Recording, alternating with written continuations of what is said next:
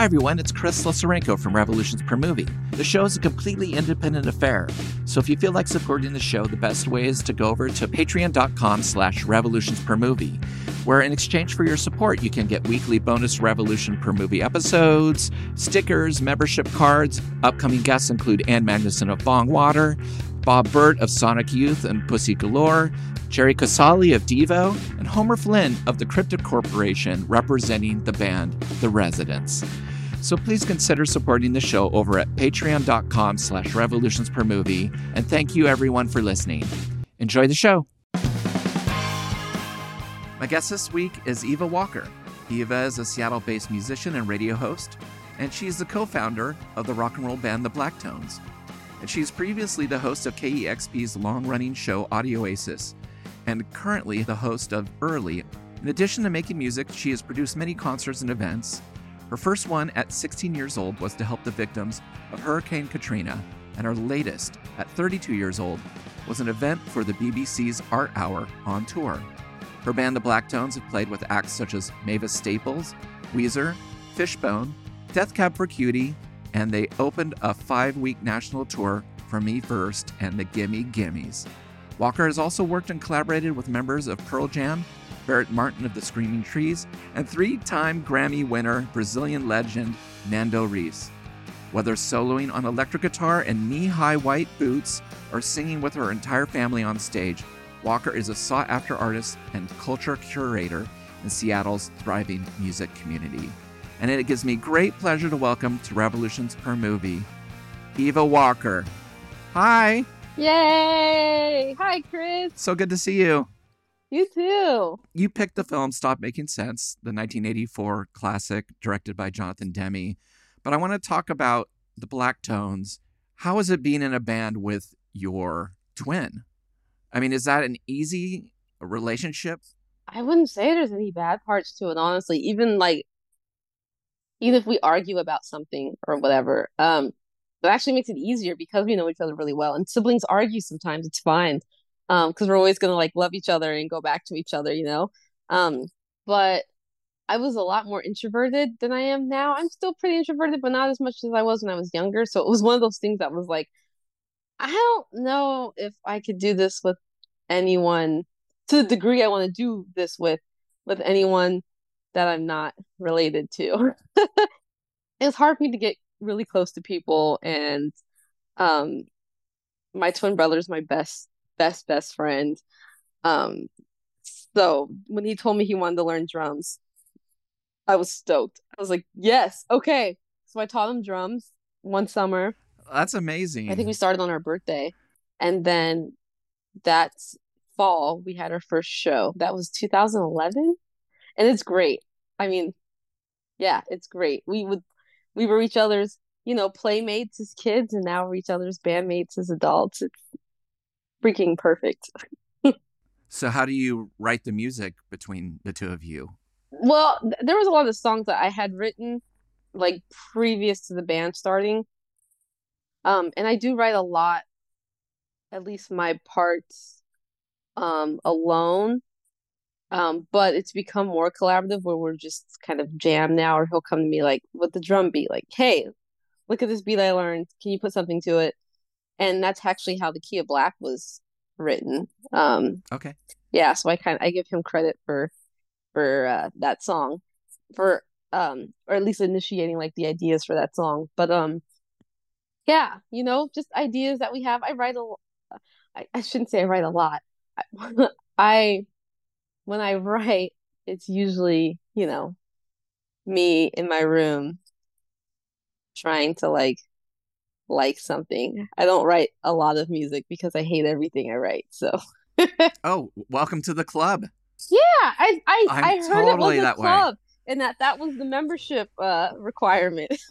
I hate so many of the songs I write, and then I'll be like, all right, 2 of this 100 are worth it. I'm jealous of people who seem to just be able to put it out, barf out all that, but that is not me. So welcome. Nice to welcome you into this. I'm honored to be club. In the club. It's a stressful club. It's stressful as hell. It is. But It is because I think there's a pressure to to look at others and be like, oh, well, why can't I write 4 albums like Elvis Costello in 2 years, or Yeah. Robert Pollard? And it's like, or even the Talking Heads were making, these albums were coming out every 10 months. Yeah, it's just an amazing amount of, it's just a different gear. Absolutely. I don't know. It's kind of also nice to be protective of something and be like, I know this is not as good. I have to go through the thing to get to the good thing. Yeah. Yeah. I just want it to be the best I know it could be, you know? Totally. Totally. And what about your mom? I saw some footage of her on stage at Bumper Shoot. Yeah. That was amazing. So when did she enter into the picture for the band? Oh man, I don't remember what year it was, but it was at the old Crocodile, and Hobosexual was doing a headlining show, and they asked us to open, and I think Night Train was the main support, and then it was them, and we were like, "Whoa, we're playing the Crocodile!" At the time, that was a big deal, for Sure. like a small indie band. Well, and you grew up in Seattle, right? So it was like Yeah, the so legend. Yes. exactly. There's all these like venues you want to check off of your list that you want to play at, right? And so it was our first time playing the Crocodile, so I wanted to make it big. So I had my sister singing backup and my mom singing backup. But to start the show, I don't think we started the show with it. I don't really remember, but I had my mom tap dance because she tap dances. Oh And my so she was God. tap dancing to the Key of Black with like this fringe dress on. And people were like, "What the hell is going on? What is this? Who is this band?" Uh-huh. And I just like went all out. I was like, "Okay, mom, you're gonna dance. Gigi, you're gonna sing. We're gonna do this," and just like went nuts. And people loved it. And my mom loves being on stage. Like for her career, she was an educator, a principal, teacher. Okay. But her first love was dance, and she just likes performing. And so now that she's retired, she can kind of live that performance like dream out through us. And I was like, "Yeah, Ma, give her a tambourine. Like you come and sing whenever you want on stage." We have a routine. She knows her parts, and she sang on I think except one at every show on the 5-week tour, and the crowd loved her. She got the biggest roar every time. And I was like, every time I introduced her, and everyone was just like stoked, like, "Oh my God, your mom is here performing with you on tour. This is amazing." And she took to touring. She was like, get me in the van. Yeah, she loved it. She just, she didn't have to, we didn't make her carry much, but so it was kind of easy for her. But Yeah. no, yeah, she likes traveling, and she just she likes being included and stuff, and she's been so supportive and of everything that, That's killer. I was like, yeah. That's killer. I wanted to talk to you about your move to the morning shift too, and about thinking about music in the morning. When I was in college, I had a radio show at the Evergreen radio station, Chaos, and Calvin Johnson was my station manager from K Records, and John Goodmanson, the producer, and myself met in the lobby, and he just basically said, "You're on from midnight till 6 a.m."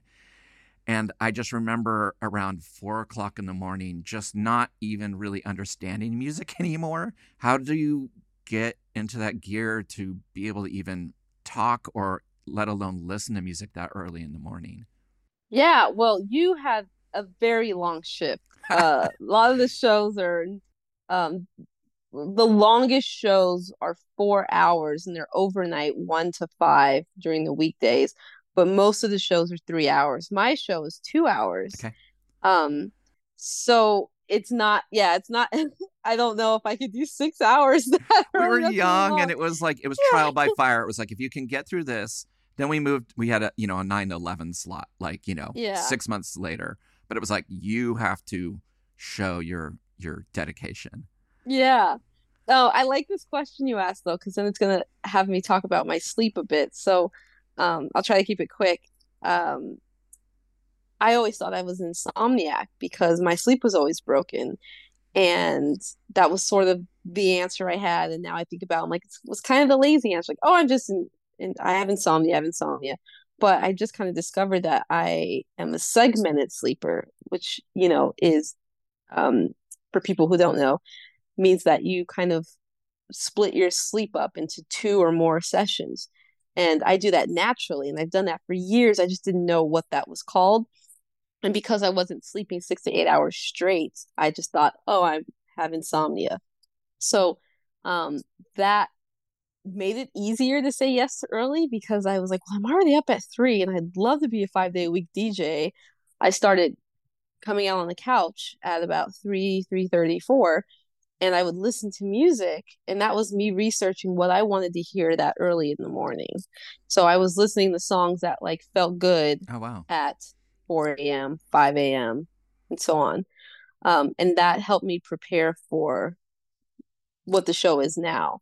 And so things that worked for me were Kraftwerk worked for me, a lot of new wave, also really old blues from like the 1920s. I Yes. love that stuff. Certain soul songs, maybe like Curtis Mayfield, things like that. Even Public Enemy worked for me. Certain songs worked that early in the morning. So that segmented sleep helped me prepare for this shift You're made for it. in a really cool way. Yeah. That's incredible. Yeah. I was like, oh well, this is I never someone would have told me years and years ago when I was having this sleep cycle that this is gonna be really useful in your career someday. Oh my God, that's so I great. wouldn't have believed them. Yeah. Is there a favorite morning song you have that just is just perfection? Oh boy, that's a really good question. I think my go-to would be Computer Love from Kraftwerk. Oh, that's such a good one. Yeah. Yeah, it works very well. We're going to get into it a bit here talking about Stop Making Sense. That was my parents' music. My dad was an architect. And so that was my dad listened to Kraftwerk and things. And his band was the Talking Heads. So that was like my parents' music, right? Mm, And I thought it was a little square. yeah. It was so funny. So my parents took me to see the tour that became Stop Making Sense as a holiday present for the whole family. That was our gift. And I was so not looking forward to it and cynical. Really? Yes, because I Oh was my like, God. Speaking in Tongues had come out. And I was like, it's kind of pop. It's not as weird. They're kind of going for it.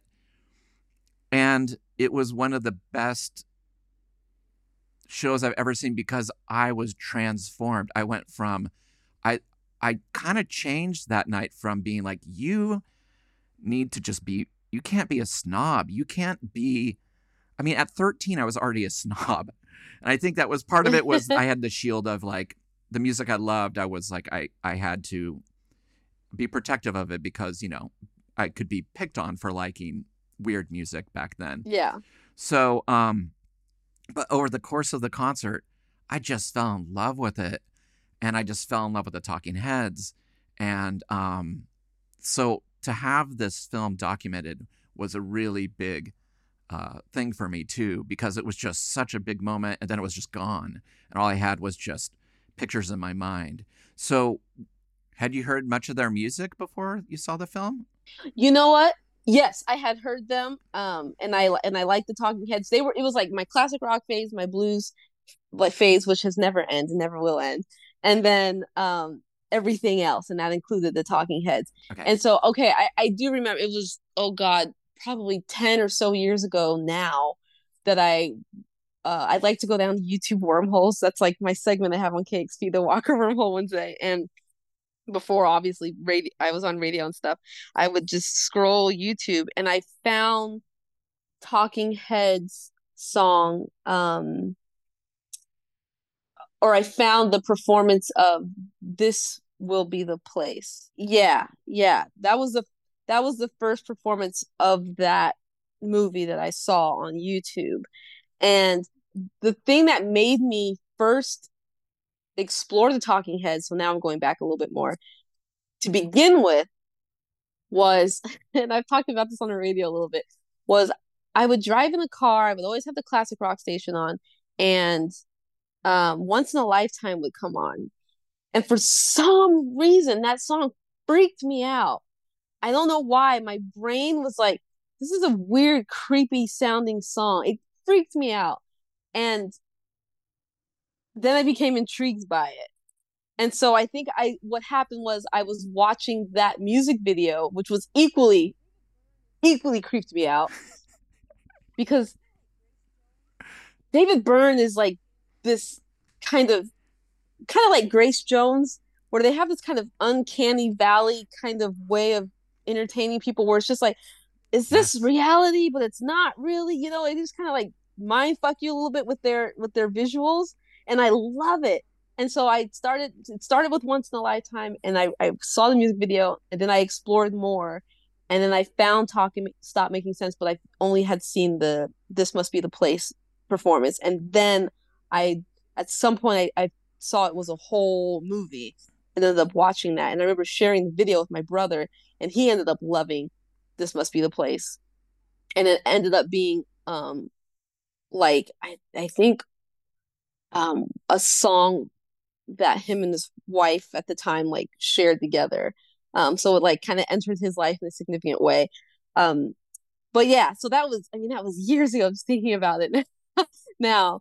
Well, those moments are so great because those moments that kind of scare you in music a bit, but you can't put your Yeah. finger on it. Like 10 cc's I'm Not in Love for some reason was so creepy and sad and dense, and it was like it was pushing on me in a really weird way. And I love those kind of experiences, Yeah. that things that just chemically change you. And then it's so funny in retrospect. You look back on it and you're like, it's just part of your DNA now. Yeah, And exactly. you're like, oh, I've seen the video a million times. I've heard the song. I can play it backwards and forwards. But Grace Jones thing is a really great analogy because they both do a lot with a little, Hmm. like the turn of a head or just the move of an arm. Or the like the aerodynamic like shapes or the Yes. geometrical sharp edges and shapes of like either what they're wearing or how a picture's done. And they're both bizarre in a really great way. Yes. And that was also the way I was introduced to Kraftwerk. I was like, this is bizarre. I saw that music video from the 70s of the robots, and I was like, this is weird. It is. And then I loved it. And it's funny, it's like if that's my reaction, then it stays in my brain. I'm like, I need to further explore this, even though it's kind Yes. of creeping me out a bit. And then I end up being a huge fan. Well, there's even moments seeing this concert tour live that really unnerved me. Having the audience lights all the way up and David Byrne walk out on an empty stage where you see the back of the Yes. theater and people kind of milling around the side, you almost felt like, oh, shit, they've made a mistake. People are still finding their seats. And then he starts into, Psycho Killer with the boombox. Yeah. And it was just such a great little entryway, but there was just little moments like I remember when they bring out the band members one by one. Tina Weymouth comes out next and does Heaven. And during that, they start pulling out the riser with the drum set.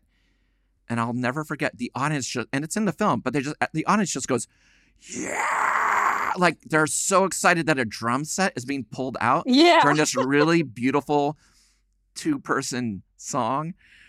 And I just remember getting the chills of like, I don't know what's gonna happen. It seems really quaint, but I was 13 or something like that, and I still get that way with shows. Like I can get overwhelmed with live music and an audience and a show experience.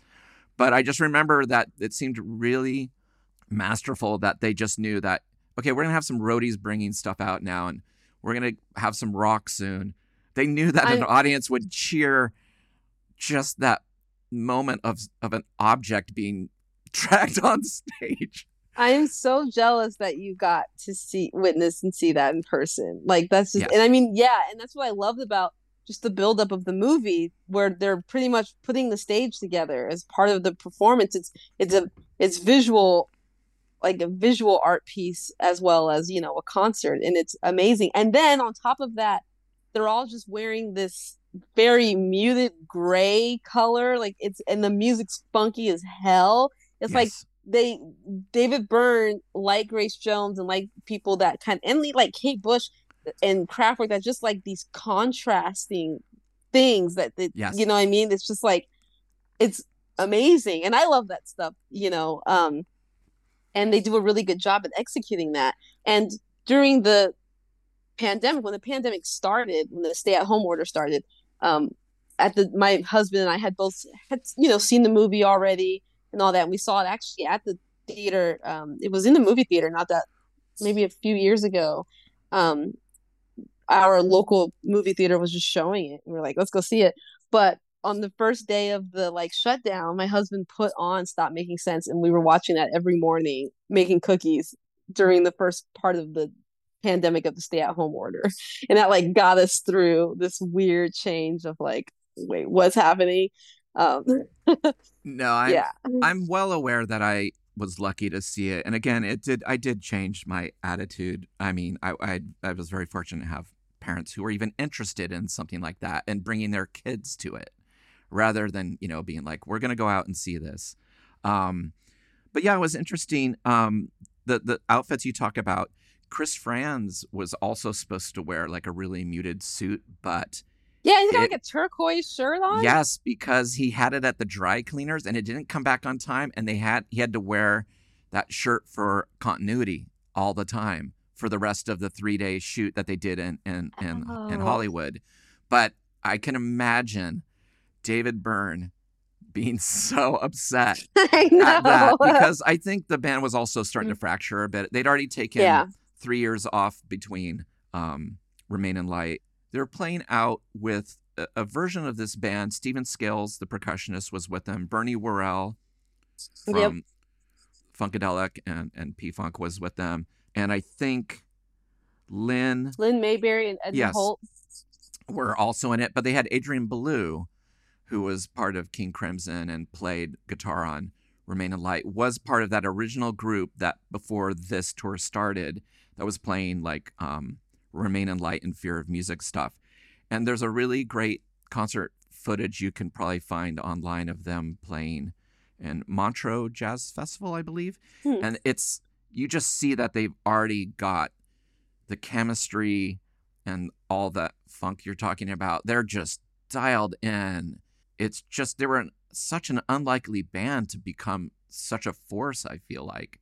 Yeah, absolutely. I mean, and you see David Byrne, you're like, this like dorky, skinny, like what is this? And then he's got like the most funkiest, amazing musicians to like back up and make the Talking Heads music just even more bigger and funkier and amazing. You're just like, oh my God. Bernie Worrell. Yeah. He's a legend. I got to see Bernie Worrell at Nectar before he passed away play. And it's just like I'm like, God, can you come join my band, man? Like, what the hell?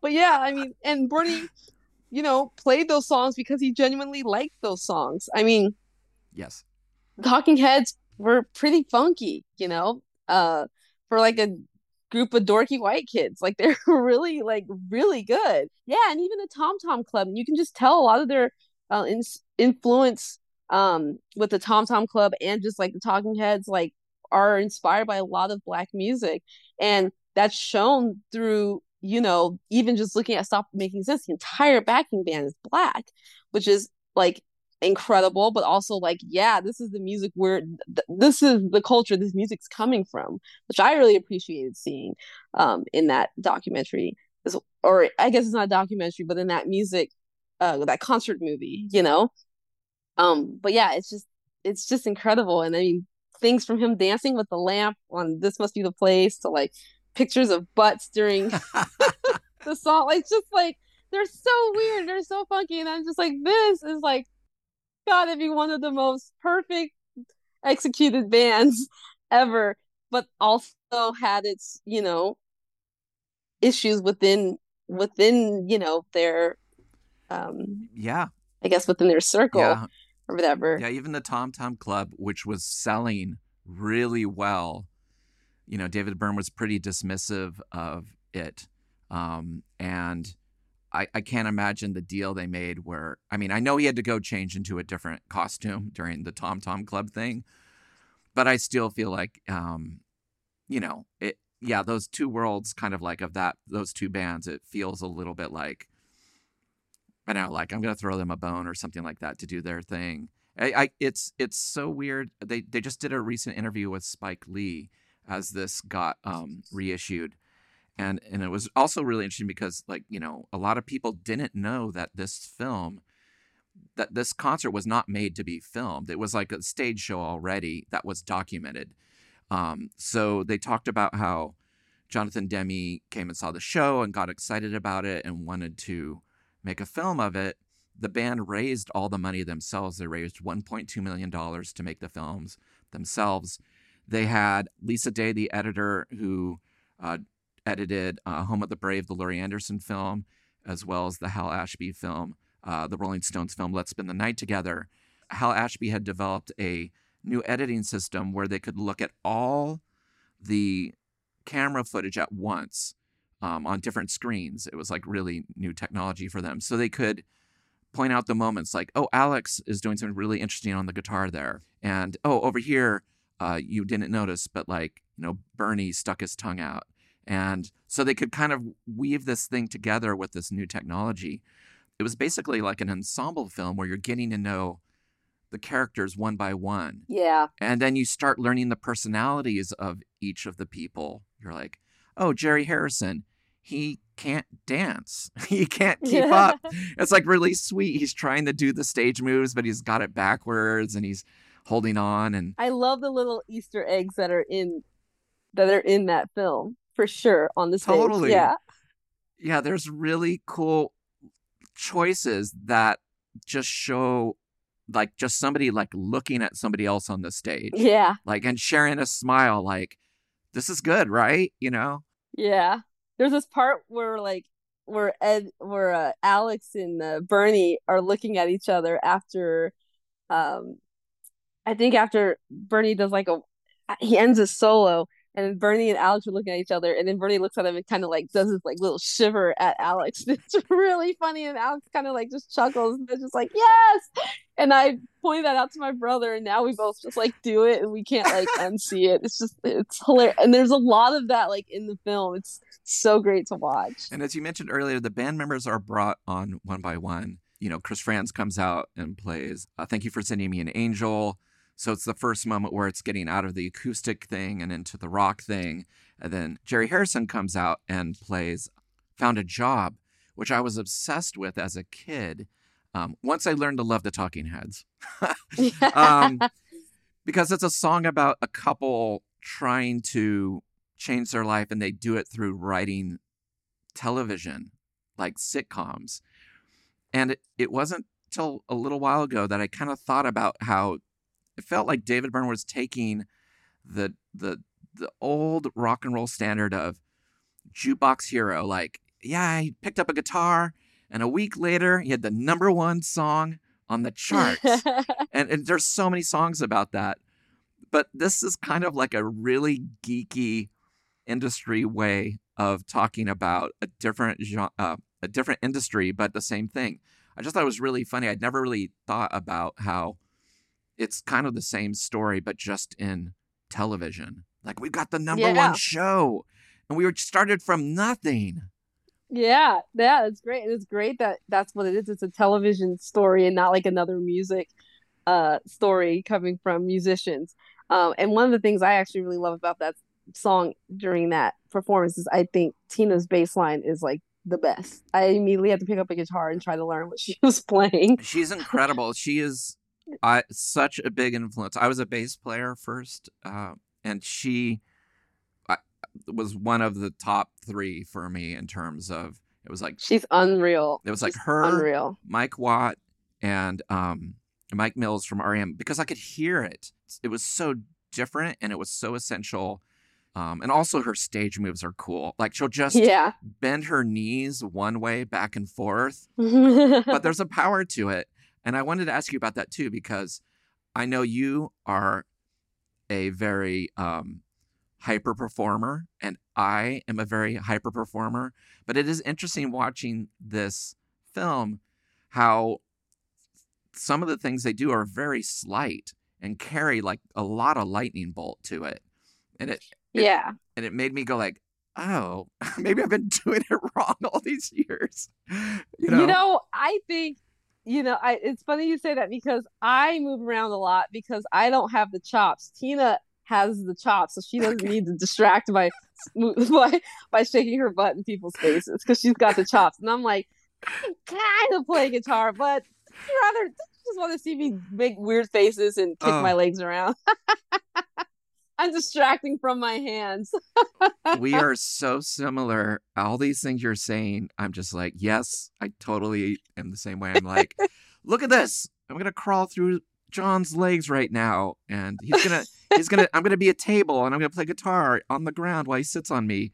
It's just like, yeah, I'm just trying to get through the song, but yeah, she is incredible in it, and I also like that there were moments where she would go up and play like synth keyboard, which I didn't really know that she was playing. That some of those songs Yeah. had a bass keyboard on it. I thought was really cool. For Burning Down the House, she did Yes. that. And she was on guitar for This Must Be the Place, I think. Um, where she was doing those harmonic do do do do do do do do. That was her. Yeah, that was so cool. Yeah, yeah. That was Does awesome. your brother have any opinions on Chris Franz as a drummer? He loves Making Sense. But I have not specifically that I really have heard. He's so interesting. He's got one of the most some of the best posture of a drummer I've ever Oh seen. yeah. Like he's just really like rigid. Yeah. And when he's doing all the fills, they're like so emotive, but his body isn't moving. Yeah. It's just his arms. It's really kind of strange. And I think everyone in the band has a bit of that. And I don't know if you watch the early CBG's footage of them where they just seem so almost shy, or it's not embarrassed, but they almost feel like you just have to kind of give them the courage in a way to do what they're doing, for them to still embody a bit of that, but just also be so confident. Like they know that they are kicking ass in this thing. Absolutely. And one of the things that reminds me of my brother, or what that reminds me of Chris when I see my brother drumming, is that they're both like happy drummers. They're not so like, Yes. you know what I mean? Like my brother's like smiling and like singing too and like like yelling stuff out. And I'm just like, and so yeah, I haven't heard him like personally really talk much about him, but they do kind of like, as far as their persona and like how they present when performing, it's pretty similar. It's really cute. I think joy in performance is an underrated Yeah. thing, especially. Well, everyone wants to look like a badass, and like I don't smile. It's like, come on. I wanted to ask you if you had a favorite moment or song in this film, because at this point they're doing Life During Wartime, and that to me is the one that just kills me every time. Yeah. That one's really great. Oh God. Just one. I really love Burning Down the House. That's my too. favorite Talking Head song, and I also really like the live one from that movie. It's so good. But Making Flippy Floppy is also like really close for me too. Yeah. But I'm gonna go with Burning Down the House because I think that's the one I'll play in my car more often. As far as like the live off of the Stop Making Sense like soundtrack. And it's weird because they were kind of just making talking head music. You listen to a song like Burning Down the House and it is kind of like, what is it? It's got this really long drony intro with this really weird, acoustic guitar lead, riff on it cycling through. Yeah, and it's a much more energetic, of course, than like the original recording, the live one. But yeah. I mean, both are so good. Yeah, and I love David stage moves at this point. He does some things that are just so small, but they're incredible. Like in Life During Wartime, he starts just moving his knees back and forth. I was going to point that out when he shakes his knees. He brings his knees in and out, and it makes his pants wave. And I'm like, and the camera angle that they caught during that, I was like, yes. And then he starts waving his arms. Yeah, he was like a freaking like jellyfish or something. I'm just like, oh my God. Yeah, then he just gets into kind of grandpa dance mode where he's just like, I'm putting my elbows on my hips and I'm swinging them around and my knees are going back and forth. I love it. And then he runs laps around Oh, at the end of the song around the stage. I'm just like, this is fantastic. yeah. One thing I want to add too is when we were talking about the use of the space of the stage, like only David Byrne can like make running like a form of dancing.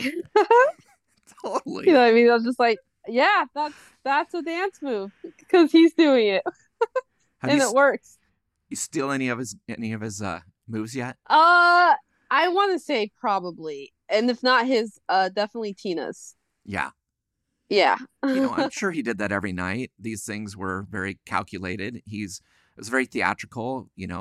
Part of the reason he had the big suit was he was on tour in Japan and he was asking about Japanese theater. And they're like, well, everything here is just larger on stage because, we just has to hit the back of the room. And he just took it literally. He was like, okay, I'm going to make everything kind of bigger, the suit. Yeah. But he also wanted to simplify things like lighting. When he comes out in the big suit, it's just like there's just a single light going across the stage. There's like a stagehand backlighting different people and creating shadows.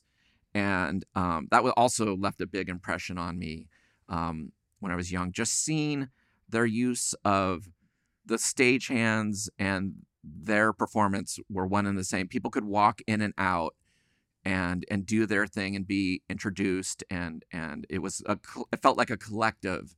It felt like everybody was involved. And I was like kind of amazed. I was like, they gave somebody a light and that's their job. They get to walk out there. That's amazing. They get to do that every night and they don't know where they're going to go. And I just thought, it's incredible. And there's a few performances where, it was just like maybe just a couple or few lights but their shadows were blasted behind them as a backdrop, which was super cool. I know Once in a Lifetime, I think, did that. Then the other song, I'm blanking on the name. The Whoa, that song had it. Swamp. But yeah. Just like they're super, backlit. just easy. Yeah, it's super cool.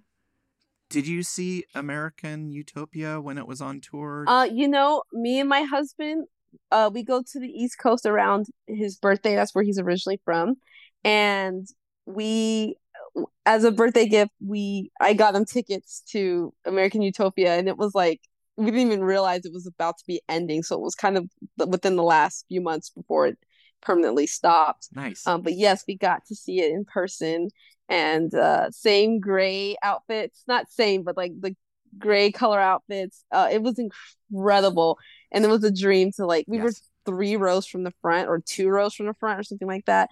And I'm proud to say I made eye contact with David Byrne, and I can die now. It was a great show. I actually took my family to see it, and I got us the same seats in the same box that I saw Talking Heads at the same theater at the Keller in Portland. I was like, I kind of want to just be in the same region. It's such a thoughtful show. Again, such a cool use of space. They had kind of, it wasn't like chain link, but it was. They look like it was chains, but I don't know whatever the metal kind of drop, whatever that was. I know what you're talking about.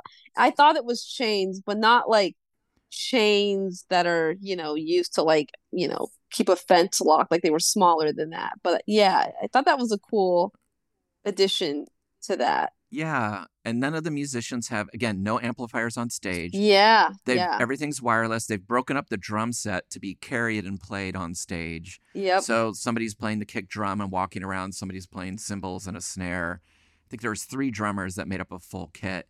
And then, again, hands kind of coming through the chains and handing a guitar and no separation between stagehand and what's going on the stage. And they also even had somebody do the single light thing and cast some shadows. Yeah. And I hadn't realized that till I watched Stop Making Sense again recently. And you know what I loved about that for American Utopia? What I loved about that particular instance of them using the backdrop is I feel like when you looked at David Byrne's shadow, you saw like his younger self in a way because it was just his silhouette. But you could imagine the Talking Heads stop making sense shadow of Yeah. David Byrne. That's what I took from that, and I was like, wow, it looks like I'm looking at David Byrne now and also David Byrne back then with the shadow. I was blown away. I didn't really know what to expect. I was just excited to see David Byrne, after all this Yeah. time. He's easy to take for granted, I feel like, because Mm. he's kind of you can be like, oh, he's just kooky and, he's just been around forever. But He's a genius. he is a genius. And those Talking Heads records are just peerless.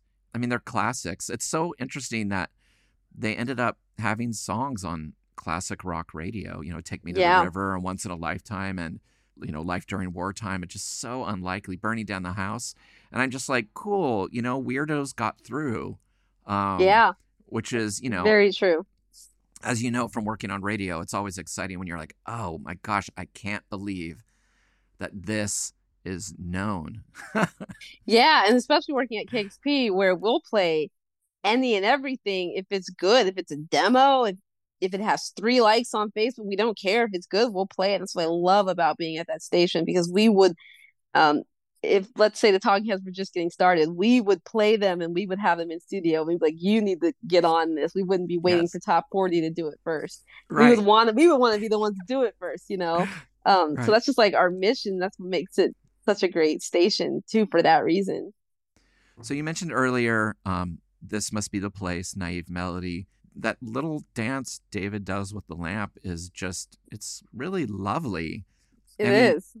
I never get tired of watching it. What I liked about that performance was David Byrne with the lamp. So I'm like, he's such a weirdo, and I'm a weirdo. Yeah. And he's dancing with a freaking lamp, which I read back, I don't remember how far back, that I think he copied that from an old movie where an actor was doing that with a coat rack, I think is what it was. I don't think it was a lamp. I don't remember. Okay. But I was just like, that is so just bizarre and such a weird thing to do, but it makes for a great performance. And so I think as far as the music part goes, again, that's me just kind of winning myself over and like, do I love this song? Is this what I want to give out to the world? And Right. then as far as the performance part, that's where I'm like really considering the audience because I'm like, I want you to have a good time. I want to be vulnerable and I'm going to be weird. And Yeah. I want you to feel like you can relate. Like if you're like that, you can relate to me and we have this in common and we're in this together. And I'm not, I don't even know how to put it. I'm performing at the back of the room, but it's also like, here's my guts, y'all. Yeah. There's also a sense of them not being concerned of what people think of them or that they might, Yes. that they might come off a little uncool or it's geeky or it's not that sophisticated of a dance. There's a complete confidence to these little moments and just having a single prop and just there's only so much you can do with it. It can only go one direction or the other, but it just creates this lovely little moment with an inanimate object. Yeah. That is kind of highly emotive. And it radiates off the screen. At the end of the film, they do Cross-Eyed and Painless, which is my favorite Talking Heads song. I love the recorded version so much with all the Eno production and the weird guitars swimming around. Everyone just gets a moment. There's great guitar stuff between Alex and David just going nuts. They bring out the lights come up in the audience. They bring out the stage crew. You see the film crew. Everything's just left on the stage. Jonathan Demme did a really great job of carrying that energy from that performance through the screen. When I saw this in the theater when it came out, the theater was up on their feet dancing to the movie. That's only happened twice in my life where I've gone to a movie and people were dancing. And I just thought, this is just a movie being projected, but it was just on people. And I think it's just, arguably the greatest concert film of all time. Oh, I agree. I absolutely agree with that. 1,000%. So if there was a song that wasn't included in this film by the Talking Heads, what would you want to hear in it? Oh boy, that's a good question. I think maybe Road to Nowhere. All right. Yeah. I really like that song. What would they do for it, do you think? Oh boy. I don't know. That's got like the snare it's kind of got like a snare drum, like a Yeah, the da da da da. It's yeah. kind of a marching sort of rhythm. Um, yeah. Oh God, I don't know. I have to think about that. What would I wanted to do for that? Um, Well, if you were doing a cover version of it, what would you do on stage? what would I do? That's really funny you say that because I've literally have thought about that with that particular song. I would feature, so there'd be musicians on stage, of course, and then there would be a spotlight that would go to the person playing the accordion part because Mm-hmm. that accordion kind of comes out of nowhere. And then slowly more and more people kind of gather on the stage for that gang vocal of "We're on the road," and then soon I'm off of the stage, and then I'm like leading them out through the audience, just like chanting this "Road to Nowhere." I love songs that make me think of um and maybe they didn't mean it this way, but I'm like an existentialist where I I'm always thinking about like existing and what is it and consciousness and all those things. And I'm also like reasonably atheist, but if I'm going to be like accurate, agnostic, because I don't actually know what there is and isn't. But I think about like existentialism a lot, and that song reminds me of that, and it sounds like an anthem for that. It's the same reason why I like the Beatles' Nowhere Man, because that's the same message I get with that song. Like, he's a real nowhere man living in a nowhere land. I'm like, that's kind of what this shit is, right? You know? And maybe It these is. are like, that's not what these songs are supposed to be, but that's what they mean to me. And so Road to Yes. Nowhere is one of those like existentialism songs to me that's just like, yeah, it's just like an anthem. Oh. Like, we're on the road to nowhere. And that's okay. There doesn't have to be heaven or hell. There's nothing. But we can Yes. still like, can't we just get along anyway? I don't know. That's amazing. I Uh, love it. That's the perfect answer. it's so funny because people want to be like, oh, you're atheist, so you're going to hell. I'm just like, I don't know. I'm like a pretty ethical. I'm like one of the nicest atheists I know. Like, just because I don't really think there's anything that's gonna happen but me becoming worm food or dust or whatever, I Oh, don't need like a reason to be nice to people. I don't need like a adult Santa Claus as a reason to be nice to someone. Like that doesn't that's I don't need that. Like I could just die and nothing happens and I'm still gonna want to do good things for people. Like I don't know. absolutely. Again, right there with you. Yeah, worm food and just be good to Yeah. people. I don't, What's yeah. like what's It's wrong with like, that? exactly. At the end of every interview, I like to ask the same question, but I tailor it depending on the film. So, on a scale from 1 to 10, with 1 being the lowest and 10 being the highest, how many David Byrne running laps around the stage do you give this film? Do you give it 1 or 10 laps? 1 to 10 laps. Oh man, a good 15. All right. That is the correct answer. um Yes, 15 is what I had written down here. That's perfect. And I also just kind of want to wrap up by saying, my husband's really good at if we both really get into something, which for us together was watching during the pandemic Stop Making Sense over and over again. He's an interviewer as well.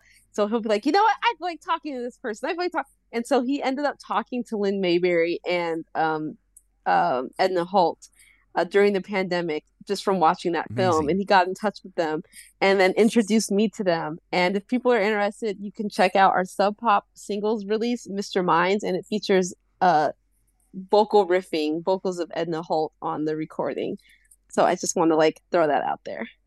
That is amazing. Is Yeah. that available online for Yeah, people that's to? available on the Sub Pop site. It's available. I'm pretty sure I'm sure you can find it on our website. It might be on Bandcamp. I'm not sure. I'll put a link to it in the show notes. I'll put a link to it for sure. So we did get to do a song with Edna Holt, and it just stemmed from putting on Stop Making Sense every day. And what was it like? I mean, what was that experience like? We had to do it all, like virtually or whatever. So she would like send me files and I send it back or whatever. And it was great. She's a lovely person. We're still in touch. She checks in on me. I check in on her. She's in her 70s. And she's just, yeah, she's sweet. I mean, I remember at one point we spent, I don't know, like an hour on the phone, just like talking, just like she feels like family. So I never thought in a million years I would get a chance to work with anyone that was on that Stop Making Sense stage. Yes. And so it was just really an honor. Yeah. And it's amazing, 70, it's just like this film captures them. They're just babies still. Yeah. David Byrne. I mean, they're like 31, It's 84, right? Is that when it was? Yeah, 84. Yeah. But it's nice. It seems like right now A24 is going to be doing a reissue of the film. And it'll be streaming soon too. And it's the first time the band's been together doing like interviews for the first time in a long time. And that's kind of been nice. I know that they have kind of a complicated, kind of cold history post Talking Heads. Chris Frantz finding out that the band had broken up like in a newspaper, things like that. But hey, youth, rock and roll, it's complicated. That's why I was asking about your brother. I was like, all right, cool. Just make sure he doesn't read about anything in a newspaper about the band. Oh, no. Okay. Yeah. Exactly. Well, thank you so much for doing this. It was great. It was really great to see you. Thank you, Chris. This was really fun. Thanks for asking and reaching out. This was awesome. And I'm glad I got to do this one before anyone else did. I also give it 15 laps and 3 white booted leg kicks from you as well. That's right. All right. I'll see you next time. Thanks so much. Thanks, Chris. Thank you for listening to Revolutions Per Movie. We release new episodes every Thursday, so be sure to search for the show on your favorite podcast app and subscribe to the show. And if you've enjoyed this, it would mean a lot to me if you would rate and review it as well. You can follow us on social media at Revolutions Per Movie and also find out more information about our various guests in the episode show notes. Thanks again, and we'll see you next week. Bye!